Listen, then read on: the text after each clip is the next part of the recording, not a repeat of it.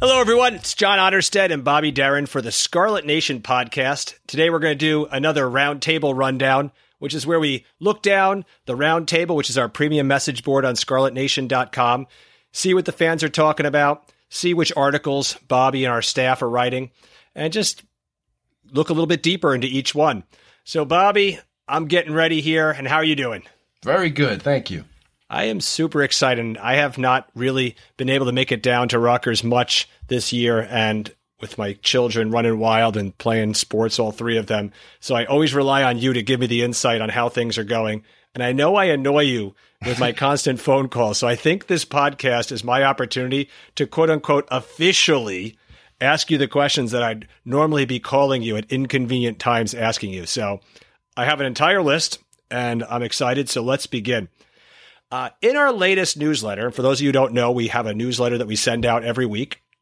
Just head to the front page of the website and you'll see a link to sign up for it. But in that newsletter, we have a section called Inside Bobby's Brain. And in that, you talk about the feel of practice this year compared to last year. And I found that interesting, and I'm going to angle it to years back even further in a moment. But let's just start off by talking about that a little bit. What's the general vibe, and how would you compare that to last year? Well, I think it's a lot deeper team this year. The coaches are more familiar with everything. It's not a first-time endeavor for this coaching staff. So I think you see a lot more talent on the field. You see a lot more direction in terms of where they want to go with this team. Ash is putting more of his stamp on this team. And you just really see it on the field showing up in a little bit more depth. There's more playmakers. So I think that generates a little more excitement. I think the staff knew last year they were going in almost like playing with a broken wing. So this year, that seems to be mended quite a bit. And you can see the difference in the performance and the energy in the early going. Now, when you say that things are looking up as in a win or two more, looking up as in maybe this could be a surprise team, what do you think? I know it's early, but I had to ask that. Well, things are definitely going to be better than they were last year. There's more playmakers, like I said, more depth. So the staff is being careful not to, put the guys in too many situations where the injuries might occur and they might lose some of that depth before the season. But I really think you'll see a better product. How that translates into wins and losses, that remains to be seen. But I think some of those games last year where they were playing against the Marylands and the Indianas, those games are going to have a different look and feel to it. Now, they still have a ways to go to contend with Ohio State through 4 quarters. But I think you'll see definite progress this year. I always find it fascinating comparing one regime to the next. And people probably are sick of hearing me talk about Schiano, but I was a fan, I admit it. And when you bring up these topics, comparing one season to the next, and it makes me instantly think of how perhaps one training season went from one to the next, and how each coach's style was different, how practices were run differently. So let's go back a little bit. Paint a picture for me of a Schiano practice during the summer heading into a season. Well, I think the biggest noticeable difference is the conditioning work. Back when Schiano was there, a lot of the conditioning was done during camp. At the end of camp, they would always run gassers. It was an enjoyable part to watch as a media member because Schiano was pretty entertaining the way he used to yell at people and really run them through a rigorous workout at the end. I remember one year he ran 23 or so gassers on the last practice and actually threw a guy out of the stadium because he wasn't running hard enough in the final practice of the summer. Now you see more of the conditioning beforehand so they can basically just work on football and not tire the guys out too much. So camp has a different feel in that you don't see many of the exhausted players walking off the field ready to just roll over and pass out the same way that they used to. So I think camp in general has changed from that perspective a little bit more. And camp is a little more detailed than when Flood was in there. I think there's more attention to detail on certain things, although Flood's camps tried to emulate Schiano's camps, and then there's the change in the conditioning, how the conditioning is done beforehand in the couple months before camp even begins. And I think that's a trend that you see across the nation as well. But the days of the Schiano training camp 2-a-day grinds where he runs them to the point where their legs feel like they're going to fall off, I think that's the biggest contrast that I can see from a sideline perspective. I remember this one time we were watching a practice back in the Schiano days, and there was a player from Patterson Catholic, which is no longer a school anymore. and he got in trouble. He was in the doghouse for something, and I remember him pushing a golf cart around the field, around and around and around again. Do you remember that day? And do you remember who that was? And it wasn't Al Ghaffar-Lane. I don't remember that exact person. I can remember Glenn Lee pushing a golf cart around, and quite a few guys having to run around like that. Some big linemen. There were a lot of guys that had punishments. They actually had a sand pit up by the old practice field, and sometimes he would make the people. I don't even know what you would call them. Army crawls on your stomach through the sand pit for the better part of the practice, and the guys for the better part of the practice. I mean, they would be in there for quite a bit. You'd see them, and that really knew they were in the doghouse when they came out. And I mean, they're covered in sand, and it's 100 degrees out, and he was definitely a disciplinarian. Well, let's continue with this line of questioning for a moment. When you were watching a practice and you saw Schiano, when you're watching Flood, when you're watching Ash, can you talk about just the subtle differences between how they'd carry themselves at a practice and perhaps just the role that they play overall? They play that head coach overseeing role. I mean, there's more accountability now. The one thing I noticed between the Flood and the Schiano practices, if somebody did something that, for example, if they took someone to the ground on a thud tempo when you're just supposed to, kind of pop them and not take them to the ground, Schiano, if you did that, he would be in your face. You'd be running. Flood kind of just turn the other way. And I think you're seeing more of the accountability factor come back with Ash and the attention to detail in that regard. He doesn't have the same exact coaching style as Greg Schiano did, but I would say he aligns more with him than he did with Flood, which is a good thing. All right, now let's get to the players. Probably subtle differences, but can you see any differences between how the players perhaps approach the practice, perhaps how they approach those times in between practice sessions when they're just casually walking around with one another between the three regimes? Well, I think one of the things that the discipline during the Flood one, he relied on a lot of the seniors to do that. And I don't think part of it's his fault, because when he walked in, he inherited a team, and I mentioned this before, it was laden with seniors, with Kasim Green, Scott Vallone, Steve Baharnas, and those guys, and they kind of policed themselves. So I think Flood kind of got used to that and put the onus on some of the seniors, maybe a little more than he should have, but he was used to it when he came in. And, now the coaches take a much more visible role in that. Also, the accountability has been raised. I mean, it's obvious what happened with the discipline in the previous regime. I'm not going to go into detail about all that, but you see a higher level of accountability, and you see a lot more competition in everything. And that's part of what Chris Ash brought over from the Urban Meyer coaching tree. And a lot of the other Urban Meyer, coaching proteges have done the same thing. It just create competition in every form, trying to make them better as a whole, on and off the field throughout the year. That's what his Chris Ash's Champions Club is kind of all about. It's, rewarding guys for excelling and thriving in competition. It looks to me, and this is watching videos and watching the Snapchat videos and obviously talking to you and others too, that the players they're working hard, but it seems like they're having a lot of fun and building some camaraderie as they're doing it. Yeah, I think Chris Ash brings a nice mix. You had Greg Schiano, who was more militant in nature. Guys were afraid almost to have a good time. I don't want to speak for them, but you almost had to walk on eggshells sometimes. And then you had Flood, who was really laxed, and it was too much of a good time. So I think Ash is kind of trying to bring a happy median in there, where there's a mix of discipline and accountability, and also having fun, because let's face it, it's a game these kids are playing, just for a few years in their lives, and it should be a certain amount of enjoyment to it. But I think he brings a nice mesh of that. Well, last week when we were talking, we talked about the linebackers, and the big news coming out last week was Tyreek Maddox-Williams, his injury, and that he won't be playing this year. And so we focused in the podcast on the freshmen and discussed three in particular who we thought might have an impact this year. But I wanted to take a jump forward and just talk about the players who should be seeing the field as starters this year, or at least who, heading into the summer session, were penciled in that way. And so we're going to focus on Trevor Morris, Deontay Roberts, and Ross Douglas. And I just want to get your thought on each of them, and perhaps, take the conversation wherever it may by trying to kind of dig into that linebacker position. So let's start with Trevor Morris. Bobby, what can you tell me about him? Trevor has a lot of talent. Last year, didn't see him at 100% all year. He's playing injured. And I think this year he has a chance to be, a really decent player. I was talking to all of them earlier. Now, you said injured last year, but he also was leading tackler from a year ago. Right, but he wasn't 100% in all those games. Yeah, that's pretty impressive, though. And, he was walking around. He'd walk around a lot during the week with a boot on his foot. So he had to play out of necessity, and that's one thing we talked about, the lack of depth. I think seeing him healthy this year and having a year starting under his belt, I'm curious to see how much he has improved and see what the healthy version looks like.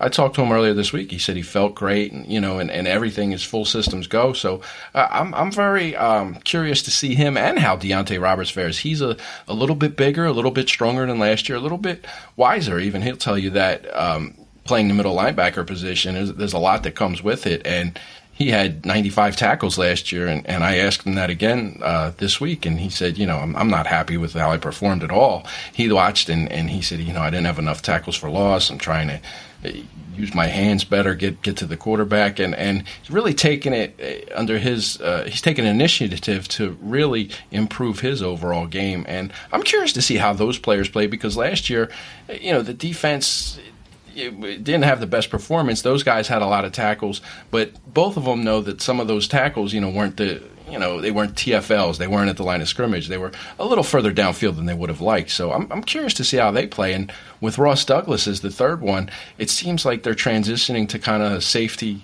linebacker hybrid type guy. He's 205 pounds.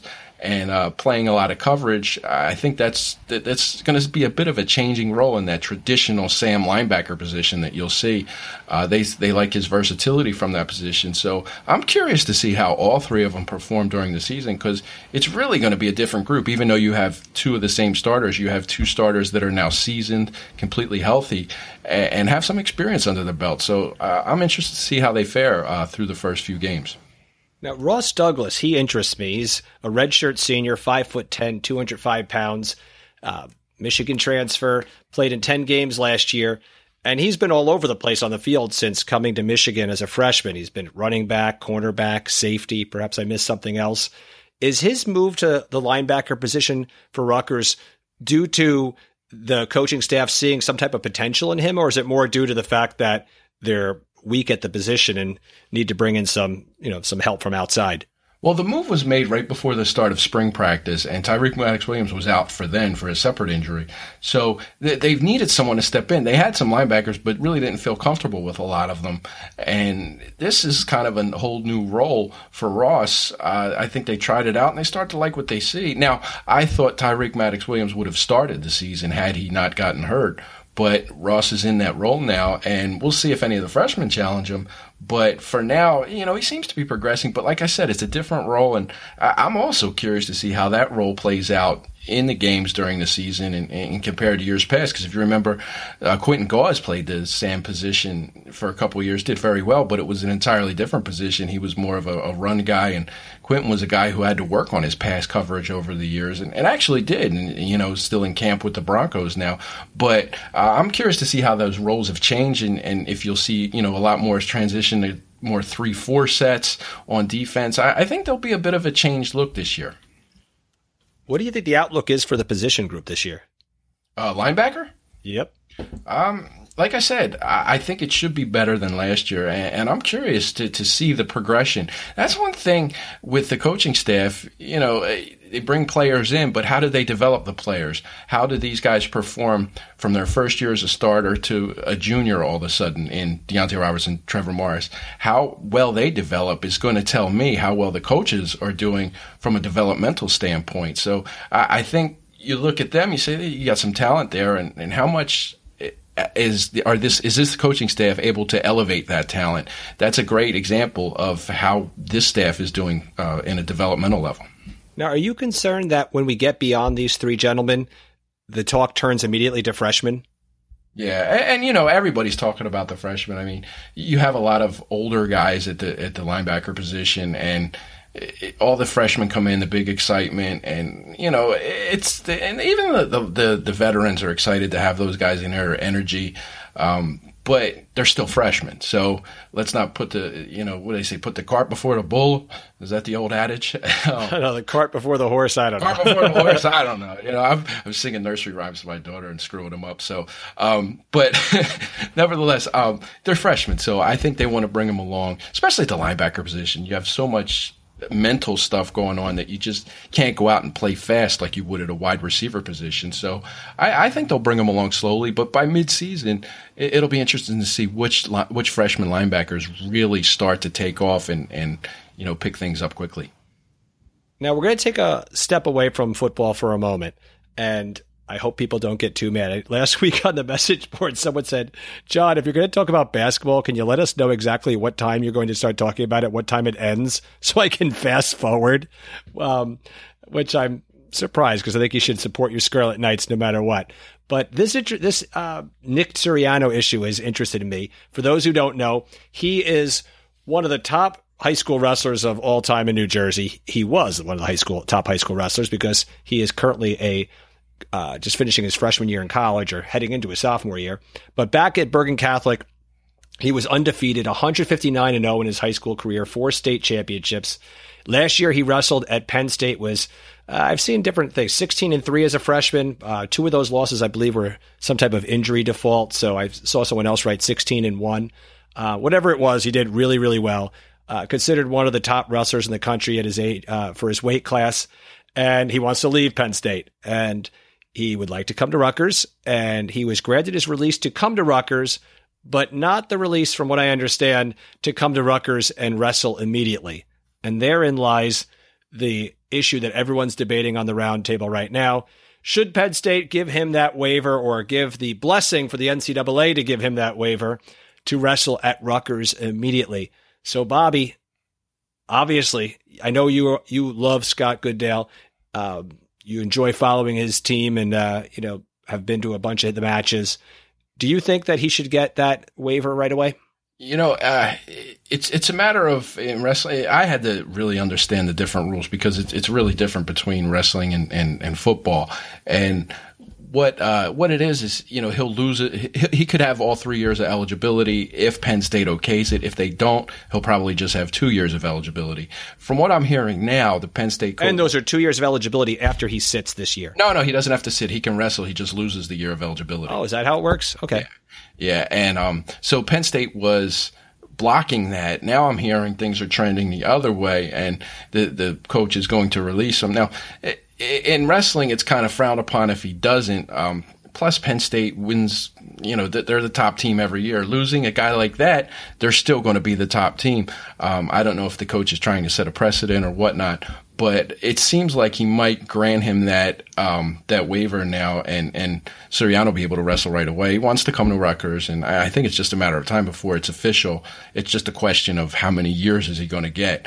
And this is a kid who's 5-star across the board, who will probably win. The biggest question might be with those eligibility years: is he going to win 2 national championships or 3?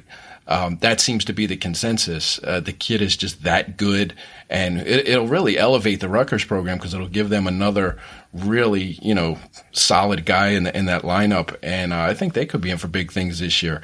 But it's a great thing for Rutgers wrestling, and Scott Goodale has built that program from the ground up, just done a tremendous job.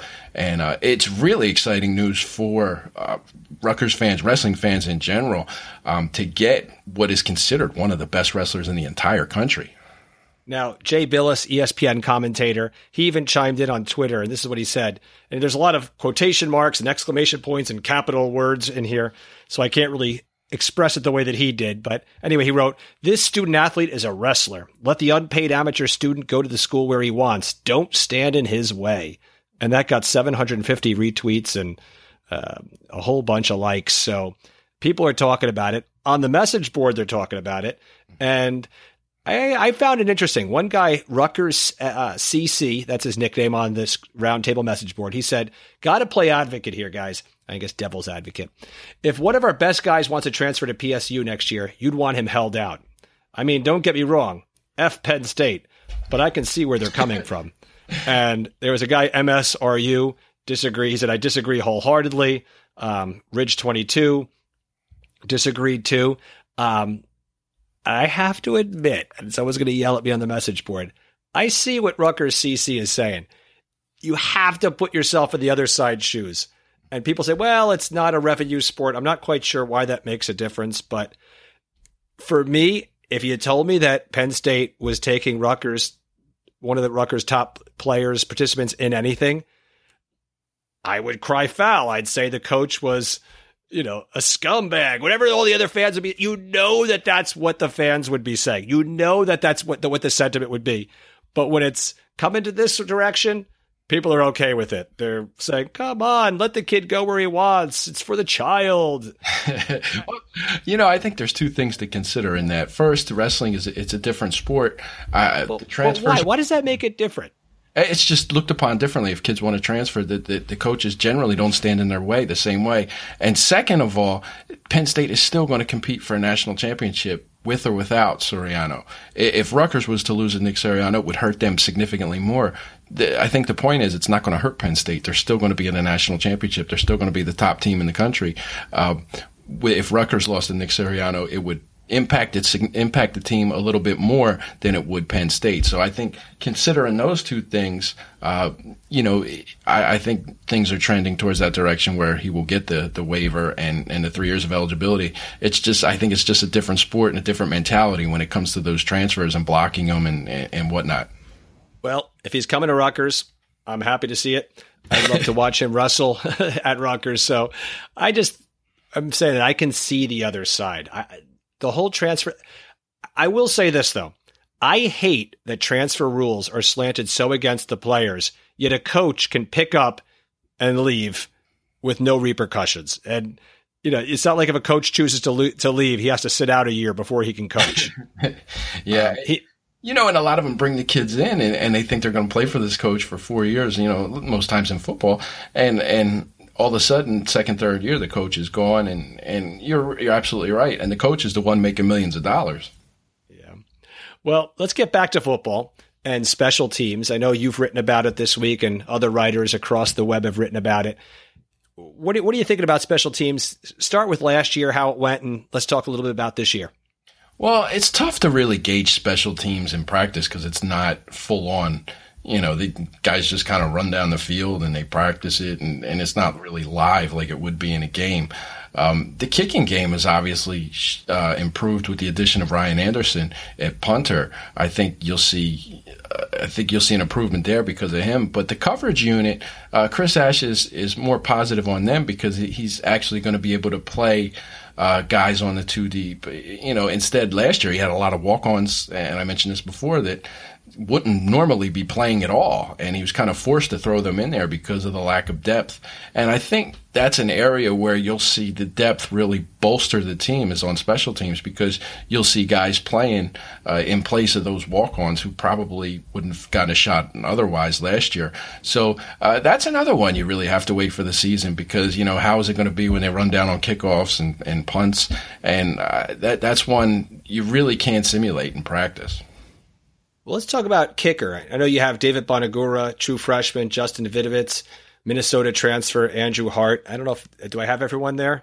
Yeah, and Gavin Haggerty, who kicked 3 field goals in the spring game, isn't even on the roster. So I was kind of surprised to see. But he will be coming back once the team.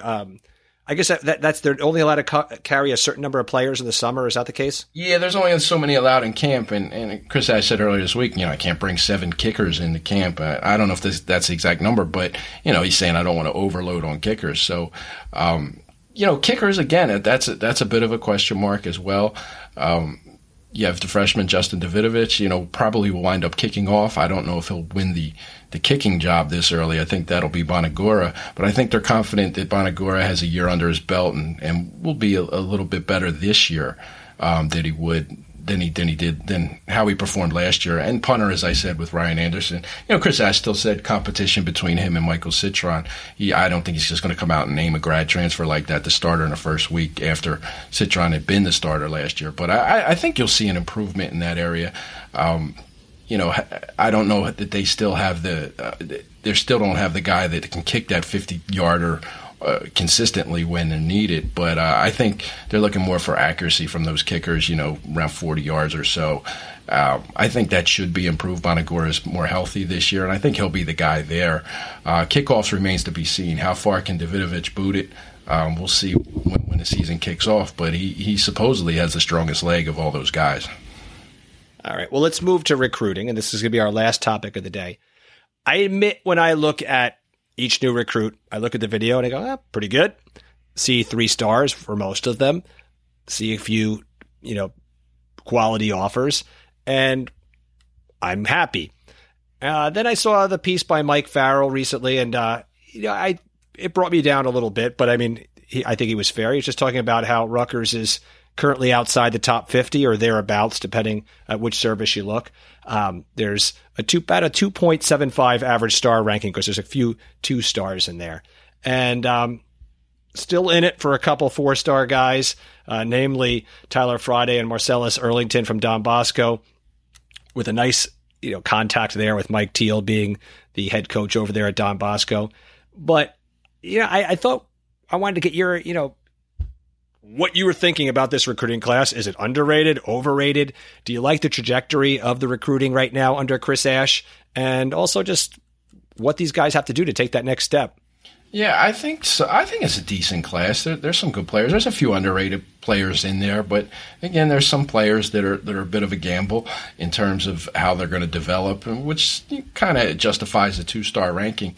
If you can close out with Friday and Erlington, that would be phenomenal. It would really show a step up because I think the staff is going to have to show something this season. If they come out and it's a repeat of last year, I think they can kiss Tyler Friday goodbye. But if they can come out and start showing some signs of progress and continue to recruit him well, that would be a major win for them because they will have recruited a player of that caliber through the season. Last year, if you remember, a lot of the big recruits came before the season, and it was just kind of piecing everything together after the 2-10. So I think that would be a tremendous step forward, him or Erlington. Just to be in it right now, things are trending well, and it kind of switched. They stayed with it, and recruiting changes. A guy that might not be in it for a team, 2 months previous, all of a sudden, another class fills up. Guys for whatever reason, fall off on other people's radars. And as long as the coaching staff stays with it, they'll be there till the end. And I think that's what they've done with these guys is just continue to recruit them, despite how things might be trending. It's these cases are a marathon and not a sprint, and you just kind of have to put in the work every day and cultivate those relationships. And I think that's one thing that with these Jersey kids that people have to realize that they have to start early and, freshman, sophomore, junior year and just stick with it because things can change on a dime. You mentioned the coaching changes. A top recruit could be in love with the school and then all of a sudden the coach leaves. Who's there? That same coach that's been there for the last 3 years. So I think it's about staying consistent and remembering that it's a marathon, not a sprint, and just putting that work in every single day with recruiting. That's why you see a lot of coaches, too, favor the NFL over college because you don't have to recruit, so you don't have to stay on these kids every day. All you have to worry about is coaching. It's a tough grind for college coaches. All right. I have to ask you this question, though. Given where Rutgers is in terms of they're in the Big Ten, they've been in it for a few years now, they've had time to market to the recruits that they're going to be in the Big Ten, and now that they are in the Big Ten, don't you find that maybe these recent recruiting classes are a little bit disappointing? Because I'm going to back up a little bit. Let's look at 2012, right? 5-star Darius Hamilton, 4-star J.J. Denman, 4-star Quanzel Lambert, 4-star Leonte Carew, 4-star Chris Muller. Then you had some high 5.7, so this is not the star ranking. I'm just saying, Bobby, I know you know this, but everybody else out there, Rivals gives another numerical ranking. So a 4-star starts at 5.8, but right before that, the highest 3 stars are 5.7s. And that year you had Julian Pinnock-Odrick as a 5.7. You had Steve Longa as a 5.7. Carlton Agadosi as a 5.7. That was a really good class in terms of some players who had NFL potential, some impact potential on the field. Is Rugg, and that was, a few years back, and I don't see the growth right now. We could say that some of these Rutgers players incoming for the last year and this year are underrated, and they very well may be. I know you have some guys from New York, and New York often gets overlooked by the services, but don't you think Rutgers should take that next step soon? If they could do it in 2012, shouldn't they be doing it now? Well, you missed a big part of it. The flood factor came in there, and it's not so much Rutgers in the Big Ten, it's what the coaches do in recruiting. And that was all Schiano's work in 2012. He recruited all those guys from beginning to end. Then you have the next regime come in and just made a mess of everything. So Ash is cleaning up the mess now. I think that factor really weighs in heavily as far as should they be able to recruit so many guys in the Big Ten or being in the Big Ten. I think that disaster kind of nullifies all the progress that was made up until that point. It's almost like let's wash it away and start over again. So that's what you're seeing now with Coach Ash. Oh, man. I hope they take that next step. Mm-hmm. So close in 2012. Now let's end this on a positive note. Stevie Scott, running back, New York, 3-star, just committed to Rutgers this week. His recruiter was Jay Neiman, had some great things to say about him. Stevie Scott was recruited also by Boston College, Duke, Connecticut, Minnesota, Pittsburgh, Syracuse, Purdue. Looks like a pretty good player on tape. What do you think? A big, powerful back, a guy who can move. Rutgers really liked him from the beginning. He was high on their boards. They were recruiting these other guys, but Scott was always, he was right up there with Isaiah Pacheco. So he was their guy. By the way, I remember you were so excited about Pacheco earlier. Mm-hmm. So 3-star player, but I guess underrated in your book? Oh, yeah. I think he was. I told you the first time I saw him at that camp, that kid was, I thought he was going to be a phenomenal player. I think he's a 4-star from the beginning. Even when I saw him, some schools were saying cornerback. I said, this kid looks like a running back to me. I still think he's a better recruit than Stevie Scott. Nothing to take away from Stevie Scott. But I think that tandem is very good. That's one of the better tandems I've seen, at the running back position at Rutgers in the same year. I can't really remember another one. Forgive me if I forgot anybody, but I don't remember a year when they had 2 running backs of that caliber. So I think it's a great get, and I think they stayed with it. They wanted their guy, and it's all about consistency in recruiting and relationships, and they stayed with it, and that's a victory for them to beat a lot of those other schools they were up against, and I think that combination is going to be really exciting to watch in the future. It even made for some good message board drama on our free football board yesterday. A Syracuse fan came in and mixed it up with everyone, and I had to delete about 75 posts because everything got a little bit nasty. But, as much as I actually wish I didn't delete it because I love a little fan-to-fan banter more than some of our more conservative message board users. But I like that when you have those rivalries across borders and a recruit like this gets everyone's juices flowing. Yeah, and, that's part of the fun of being on the message board, being able to banter back like that, and you'll always have people saying this, that, and the other thing. It's all in good fun. Yeah, I guess it got me excited for the days of even playing Syracuse. I know maybe many of the fans don't really care, but if I had my preference and you had an unlimited amount of games on the season, I'd still play UConn, I'd play Syracuse, I'd play Boston College, throw in Pittsburgh in there, get everybody excited about Northeast football, but obviously you can't do it. Yeah. Limited schedule. And I think with just 3 out-of-conference games and having such a tough schedule, it's better off scheduling Pittsburgh State instead of Pittsburgh, I know. Still would be fun, though. Oh, yeah, I hear you. Well, anyway, Bobby, we're going to end it. Before we go, though, I want to invite everyone, if you are not a premium subscriber to ScarletNation.com, I really hope you choose to sign up so you can hang out with us on the Roundtable message board, read all the content on the main page of the site, but really meet Bobby, meet Richie, meet Sean, meet myself on the staff. All of us are on that Roundtable message board, reading every day, answering questions. And I think it's a great experience, a great way to follow the team and just be part of the progress throughout the year. I also want you to sign up for our newsletter. The link is on the front page of the site. And if you're listening to us through iTunes, please give us a review. Last I checked, we didn't have any yet. We're a new podcast, but from what I understand, the more positive reviews you get, the higher up you go in the search rankings there, and that would be great. We'd greatly appreciate it. So on behalf of Bobby Darrett and myself, I can't wait to talk to you all next week. Enjoy the weekend, folks.